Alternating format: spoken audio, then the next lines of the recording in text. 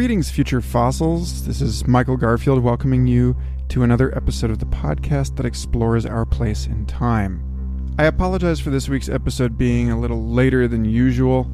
It's truly bad form to keep you wondering, but much of my life has been on hold lately as I complete a very intense job interview process, and my life and workflow have had to bend around the gravity of this occasion. So this week we're going to try something a little different. I do have, for you, a normal conversation, if you can call it normal, with the hosts of Weird Studies podcast on their show, episode 26, about the book that I'm writing, How to Live in the Future, and specifically about the ideas contained in chapter 8 of that book, called The Future is Indistinguishable from Magic, about the relationship between art, science, magic, and alchemy. It's a conversation I trust will be dear to your heart if you enjoy this show. An exploration of the fractal boundaries of the unknown and unknowable, and the limits of the scientific project, and the surprising cultural retrieval of magic in our information age. And so for this week's episode of Future Fossils, I want to try something a little different with you. This week's episode is a 30-minute author-read science fiction story, an oral history of the end of reality, which I wrote last summer while musing on new technologies that allow us to forge video and audio with greater fidelity and compelling believability than ever before. The learning curve of literacies required simply to exist in our age is steepening. And the piece that you're about to hear explores the dizzying heights and confusing depths of the search for truth in an era when evidence-based thinking is under attack, when hoaxes proliferate faster than ever before, when humans are failing the Turing test against machines, and our hopes for a single common consensus reality seem less likely all the time. Strap in for a heavier and weirder episode than we are used to. This is an experimental format. I did release this episode to Patreon supporters, so some of you may have heard this before, but so-called deep fakes keep showing up in the news and getting better and better. So for now, this feels like a perennial piece. And it's a great example of the kind of special goodies that I've been putting out early and exclusively for Patreon supporters. So thanks again to everybody who has been helping to support this show and all of the work it takes for me to collect and publish these conversations. If you want to chip in, you can learn more at patreon.com/Michael Garfield. And you'll get rewards at every level, whether it's $2, $5, $10, $20 a month. And there's also a ton of cool stuff in the free public archives there also. So enjoy. Last little shout out before we begin to all of the people in the Future Fossils Facebook group, everyone who has reviewed this show on iTunes or wherever you listen, everybody who's been telling their friends about Future Fossils. I've been hearing a lot of second and third hand endorsements of the show lately, and that's wonderful. So thanks so much for listening, and thanks so much for your patience with this one-man production team and the contingencies of my schedule. And we will be back to regular programming next week. We've got some great interviews coming up, so stay tuned and enjoy this totally bizarre diversion into our intricate, complex, and hopefully navigable future. This is an oral history of the end of reality.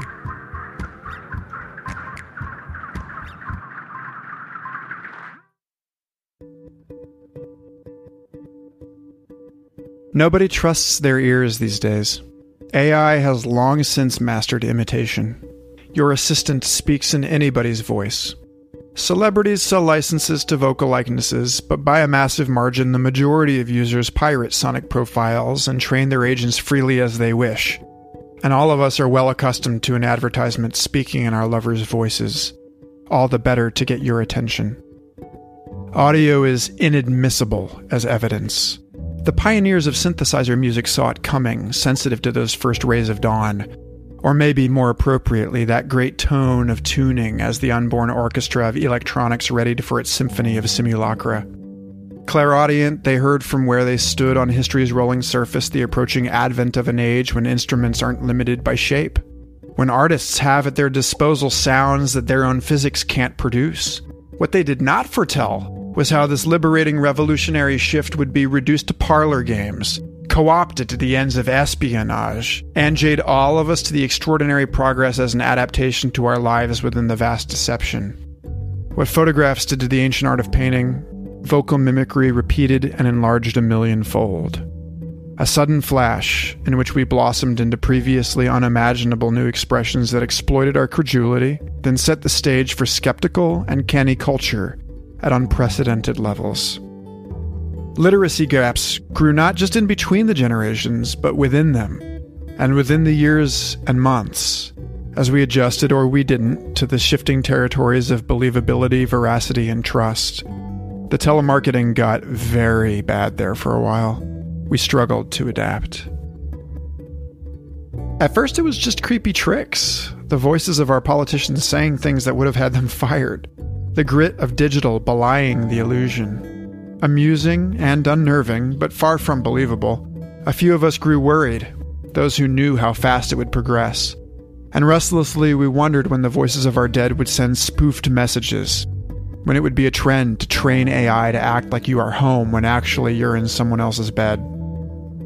The science fiction authors heard the artificial intimacy spreading like the distant motor of a plane on the horizon, unsure if it would fly overhead. It wasn't long before the apps that let you act like Elvis, Joni Mitchell, Paul McCartney, or the President of France. We got a little wiser and began to value face-to-face a little more. We paused to wonder if our lovers' pleas were real or Memorex. It vexed us.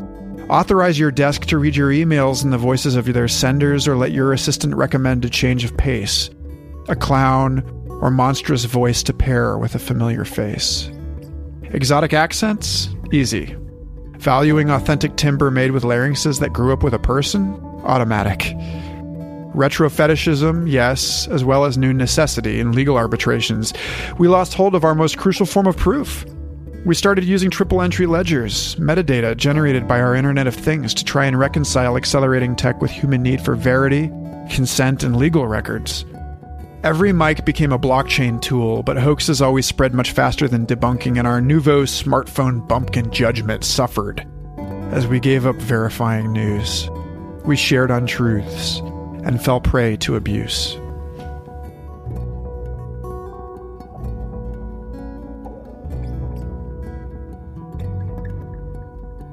That's not to say we didn't have our fun. We hybridized our favorite pop stars and made albums by their as-if children. Punnett squares of hypothetical recordings made by expert systems studying the songbooks of our A's and B's to make a haul of possible unborn top 40 hits and underground cult legends that are learned and covered by real human beings. Streaming services began selecting artificial stars and algorithmic ballads based on user preferences, serving up a galaxy of music nobody had written, learned, or played. Some of these virtual chanteuses came into their own celebrity and edged out people in specific markets. Some of us don't care who made the music that we dance to, or if anybody made it. Some of us preferred the robot songs, if only for their novelty, the thrill of it. We went to concerts played by holograms. Chatbots got compelling. I mean really good, like fun to play with. A convincing and immersive waiver of our disbelief. Another wave of awful afterlives entered the market. Picture frames that scrape dead family members' social media, and endlessly revoice and visage peaks experienced through sharing once, now simulated echoes good enough to shake the money out of us. Revisionist discovered documents of meetings that were not, but swayed the public's memories regardless. Real-time synthesis enabled us to speak through other people, lifting cosplay to new reaches of verisimilitude and making daily life yet more a masquerade. A play of temporary personalities drawn from the sum of all collapsed, fictitious, factual now, then, and here-there players. We refused its possibility for long enough that most of us were truly caught off guard. adrift without our markers of the truth.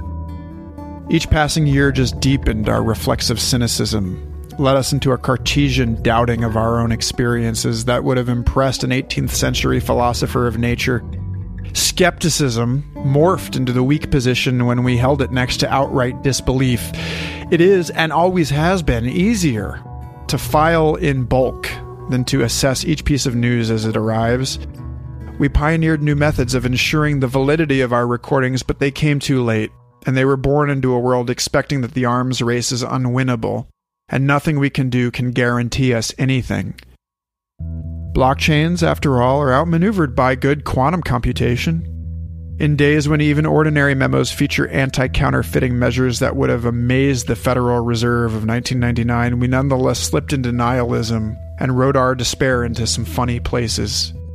Punk surrealist pranks had their heyday, as hackers preyed upon the barely literate among us, or the time-crunched who could not or did not check their sources. Audio archaeology required a concentration in and consecration of cryptography and espionage. New experimental protocols used triple-blinded, air-gapped, dead man-switched, and Schrödinger's cat measures to authenticate supposed history, while average people on the street were marked by ultrasound projectors that would focus silent sound upon the points where atmosphere distorted the source audio into convincing speech. Tearing out your earbuds didn't take it far enough when open air became the medium for snipers seeking our unshielded ears to beam their ads they engineered to sound like rave reviews and strangers' conversations on a busy block, the many surreptitious forms of product placement in an ambient surround. Reality had been on the decline for decades. Musical recordings augmented reality for 50 years before the television. Those of us alive to hear this never knew a world in which we weren't surrounded by events, recorded somewhere else or fabricated from collage and synthesis. Events that never happened in the simple sense, but happened to the senses of the simple, read unwitting, humans who were late enough in history to live through this collapse and witness as ephemera, a look, the shifting of the light, a cough, one take at Abbey Road and not another, grew a footprint, gained a substance and solidity that outlived the engineers and audiences. Plays outlive their actors. Revolution number 9 is more enduring than our real-time revolutions. AI vocal synthesis appeared for generations that were gullible enough to suffer it as a decisive break, but lived already in a culture fascinated by the thinning veil between what is and what could be and what is not. A large minority, ironic and aesthetic, cast off from the truth entirely, and like the ghouls inhabiting the bardo between lives in Mahayana Buddhism, allowed the changing currents of the interesting to direct their motion. Discarnate, vicarious, and voyeuristic, some of us just poured ourselves into the entertaining, and the rest of us were left to reach a tenuous consensus on what must be done. And so, just as we had to find new strategies of trust with oral language, then again when writing birthed the question of historical reporting, then again with the emergence of the scientific method and third-person facts, a kind of supra-objectivity appeared as a response to this attack on valid evidence. No longer so naive about our senses, we gave truth percentage values. Is it true? Became the less important question. How sure are we of this? What have we neglected? How did we arrive at this? And who claims this is true? Became the easier, more fruitful, and more interesting questions. We stopped writing scientific publications in a fraudulent and self-negating view from nowhere and began insisting on self-inquiry and honest address of the blind spots, methods, and identities attached to our constructed facts. Neither clinging to the good book of infallible five senses nor the full rejection of a shared reality led anywhere. We got softer in our knowing, meta-perspectival in our ever-shifting stance to knowledge as a fluid and evolving substance. Not this solid thing that we can build a house upon, but a supportive, if capricious, sea that moves and harbors mysteries and feeds us. We got worse at answers, better at our questions. Half monks and half forensics experts, we spent our days and bright, blue-shifted nights examining the sacred records of an earlier age, sifting out the valid memories from histories created as a form of propaganda. Massively redundant, many-angled versions of the past were given precedence. But rare and only partially substantiated data took on numinous allure and haunted our imagination. After we'd discovered solid evidence of Bigfoot, verified the monsterlessness of Loch Ness, and Google Street View stretched into the Mariana Trench, our love for Fortean and cryptozoological phenomena expanded to embrace the apparitions of a multiple exposure past, the glitchy ghosts that haunt collective story and confound us in our efforts to agree with one another. Lying always has some benefit, especially when social engineering outcompetes informed political debate. Our hazy pasts and futures turned symmetrical. We're told by quantum theory, one interpretation anyway, that all time must occur at once for any of it to occur at all, whatever that means. Clouds of possibility materialized into clouds of data hosted on decentralized computing networks, concretizing mathematics into mathemagic daily life, in which the present lost its reputation as a given certainty and changed into a puzzle, in which every other moment sprouted out in branching probabilities. The models we had trained to stay on top of an accelerating wave of change, investigating the scenarios and likelihoods, we turned around to face the mess of histories implicated by their overlapping and exclusive traces in this moment. Narratives collapsed, and networked choose-your-own-adventures constantly rewrote and overwrote each other. As if it weren't enough to lose consensus, we lost any sense that there had ever been consensus. It was the golden age of fraud. Compounding our anxiety, a growing sense that not all of the forgeries were purposeful snuck into our discussions. Some chaos wizards wanted only to disrupt, to boost the noise and kill the signal. And so false flag terrorist attacks went into mass production as the trolling grew new media and platforms. Some fake news was genuine behavioral control, but some of it was just injected into the ecology of mind for fun, without a thought to consequences. More and more of us saw history as collective fiction, and we shouted our own knowingly false wish fulfillment timelines into major news pipelines, and journalists received the worst of it as they developed AI immune systems, blocking spam and checking facts as fast as once just trading algorithms ran. But like the flash crash of 2010, new monsters cast their shadows in the data, and we started hunting for autonomous rogue agents loosed into the Internet of Things. New ghosts in the machine that inexplicably devised new falsehoods that did not appear to serve a human purpose. The vast majority were likely bugs, or rotware left in place by faulty updates. Not wrong, just out of sync, and speaking to a world that isn't. Bits of internet have always gone insane and started spouting glossolalia, but we had not originally given it the countless throats from which to utter lunatic pronouncements. Nothing qualitatively that different from having to screen out the raving schizophrenics of a city, manufactured and repressed by metropolitan existence. Now, as then, we sometimes wonder, what if they aren't crazy? What if my protection algorithms threw out something relevant to save my paradigm? Am I the crazy one for siding with coherence, continuity, simplicity? Instead of diving into ragged open questions and their rabbit hole demands on scarce attention? When everywhere around us botnets clashed with botnets to propose or verify, assert or challenge, made environments of sound that either offered useful or misleading or erroneous reports, the mind a nucleus within a cell, within the body of a social superorganism riddled with infections, cancers, and immune disorders. And our many-layered services evolved to keep it real, in constant tension with self-propagating strands of memeware, most of which were born of earlier AI, from jungle code that humans couldn't hack through. Everything opaque and twisted, grown together. In this tangled bank of chatter, we saw silhouettes of dragons, rumbling as they passed, and shaking off new viral hoaxes. All the small projectors shooting ultrasound across our quiet rooms to sing directly into human ears became the footprint of a new rough beast to slouch toward Bethlehem. Invisible and undetected, save the marks they left on records, myths, and memories.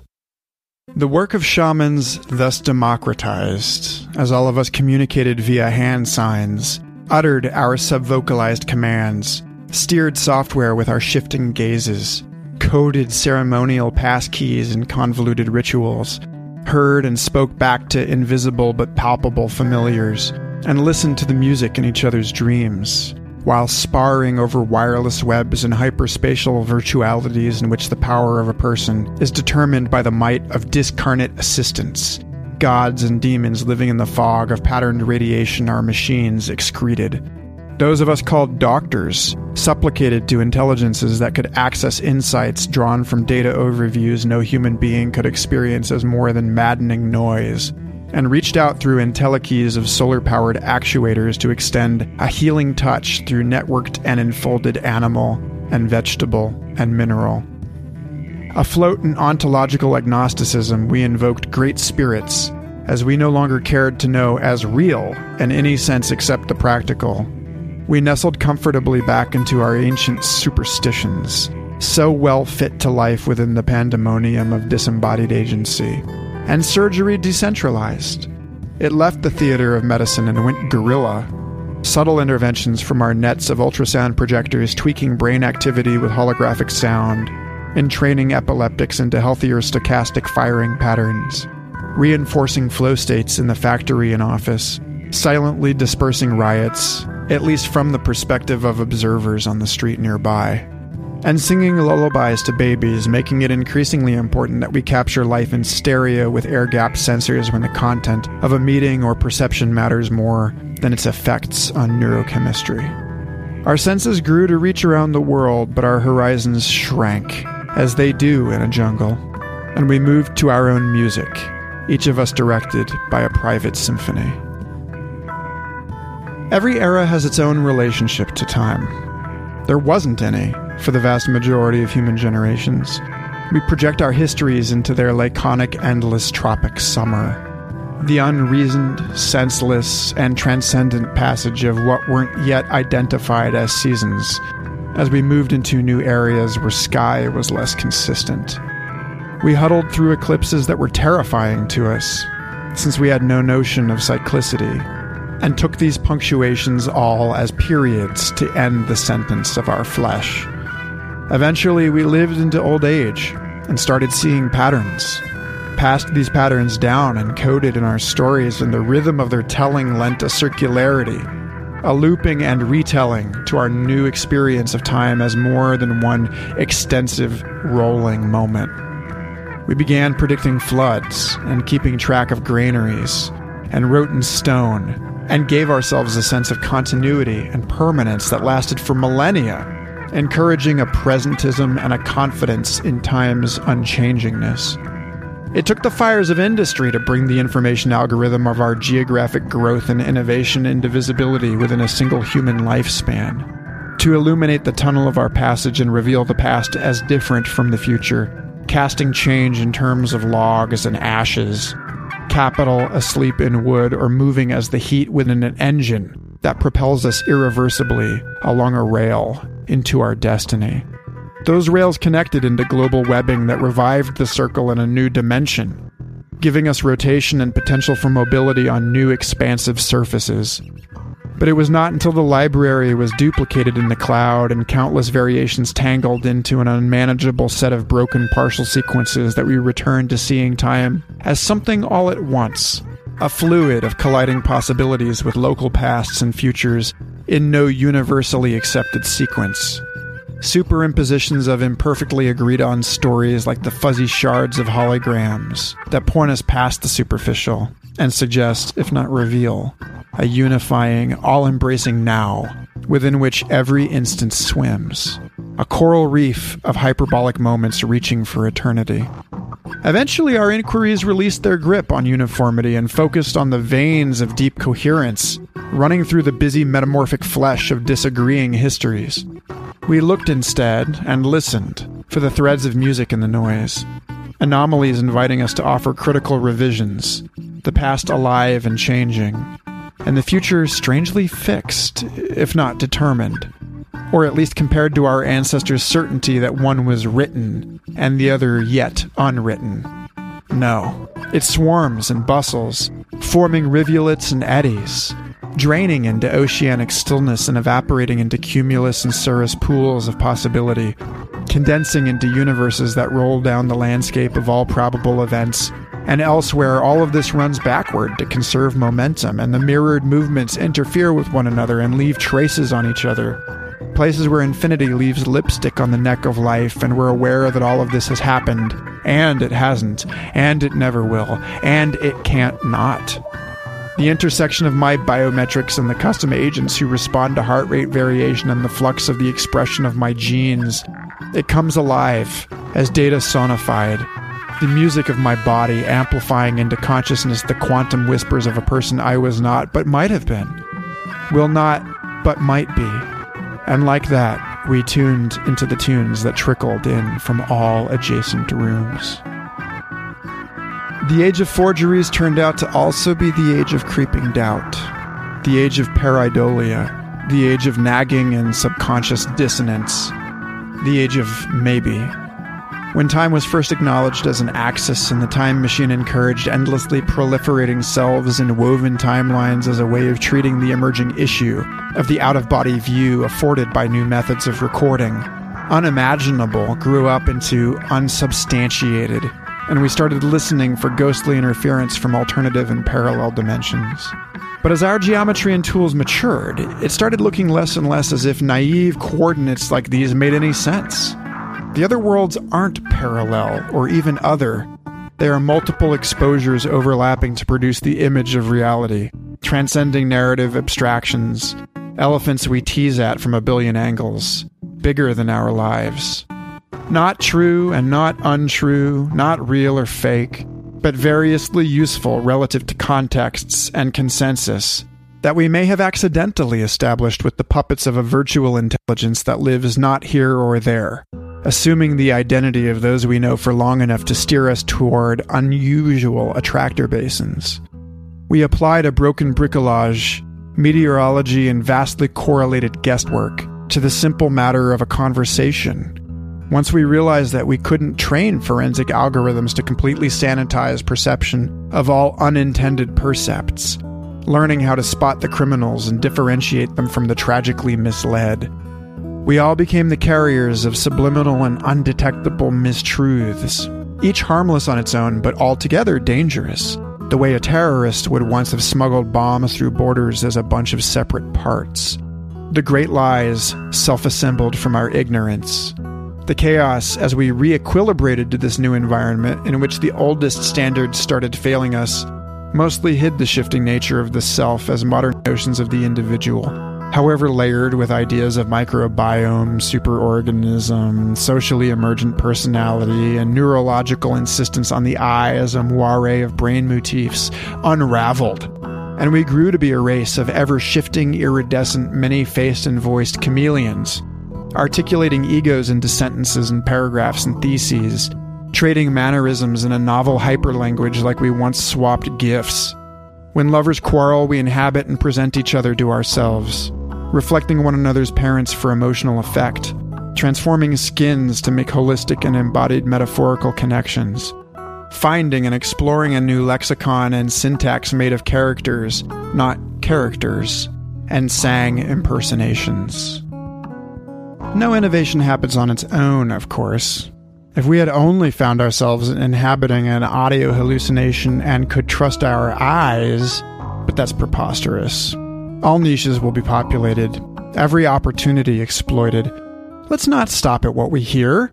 Technologists can't help themselves. They see their role as monks, observing ritual adherence to the great work of assisting in the birth of novel methods it's the public's job to implement responsibly. We make the bombs. We make the automated weapons. We just work here. We had barely time to notice that we couldn't trust our ears before we couldn't trust our eyes as well. And it was subtler and more skillful than our hacks of vision in the past. Not new exactly, what with makeup, optical effects encoded into patterned textiles, master-level painting, but a qualitative leap beyond convincing into motivating. We were not as quick to rebound from the shock as early moviegoers who believed the Lost World's Brontosaurus really ravaged London. We did not adjust, did not have time to, in the new environment of simulations. What are you supposed to do? Think rationally when you see a tiger and decide to try and swipe your hand through it to tell if it is really there? Insurance wrapped its tentacles around the whole of daily life. A score assigned to every object we observed. The actuarial assessments of the likelihood of something's tangibility, or likelihood it could collide with you and injure you. The 3D movie ads where people jump to dodge the breaching whale as it erupts into the theater. That image times a couple billion holographic headsets and installed eye-tracking lasers smeared across all aspects of our lives, soliciting remarkable detachment, some say shell shock, from a world suffused in pranks.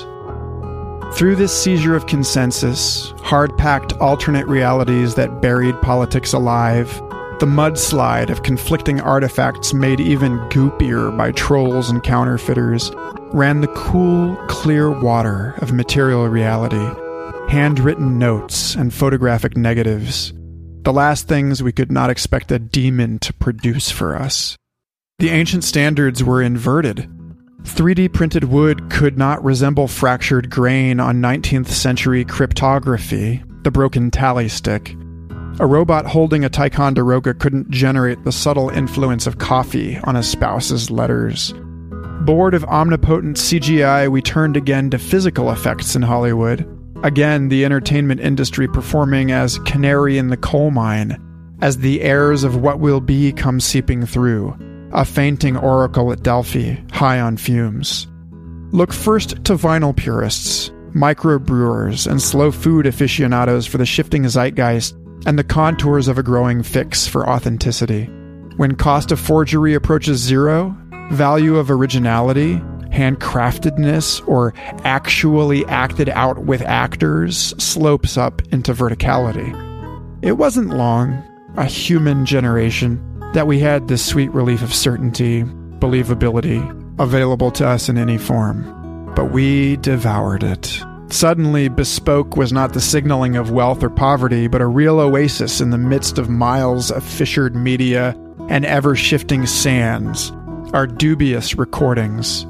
It took a while before electric haptic spoofing robbed our sense of touch of its naivete, and in that gap we ran our fingers over all the little valleys left by pressing pencil into paper, tiny craters where the lead broke, ripples in the coffee rings, and read these maps like people once read Bibles, eased and reassured. When that day came that screens became at last so thin and easily programmable for texture that fake paper fooled our fingertips, the ones who had been born before the web cried out in grief, our last sure thing removed from us. The rest of us were quick to celebrate new opportunities for hacking correspondences, instructing origami to evolve itself, and killing wheat-paste public message boards in favor of new meta-stratigraphic graph wars, four-dimensional unfolding glyphs composed of counterpointing tags and commentary, every wall converging on the bathroom stall. We've always thrived on rumor, loved the urban myth, and so some deep and well-worn strain of our humanity completely flourished in this mess, this digital favela with its contradictory horizons. Some of us insisted on a red pill, some on blue, but most of us chose purple. A few of us came very early to the table. Become the flame or become consumed. Hide underground or grow a new metabolism. Be a part of the solution. Learning the plurality of rules for the plurality of realms. Paying attention. Feeding through. Destroying its own wake of evidence. Consuming every calorie. Delighting in each sugar grain. Expanding to absorb each photon. Every chemical reaction possible, potential only a potential, actuating constantly, selecting every level, acting on the agents and collectives at each level, to the level that abstracted agents and collectives can and should be differentiated, lifting as it sinks, all streaming everywhere in all directions, opening and closing simultaneously, spreading, splitting, wetting, and embedding. It transcends itself. Itself transcends. It bends and flexes into its horizons, stretching everything around its edges, wending endings into their beginnings, mending sent intentions, and they're mentioned. We finally released, and we relaxed around the question of a single truth to rule them all. We saw and heard the endlessly unfolding double toroid map of vantages, each causing every other in some measure, an ecology of truths, the smallest ones subsumed within an endosymbiosis, structural and indispensable to wider points of view.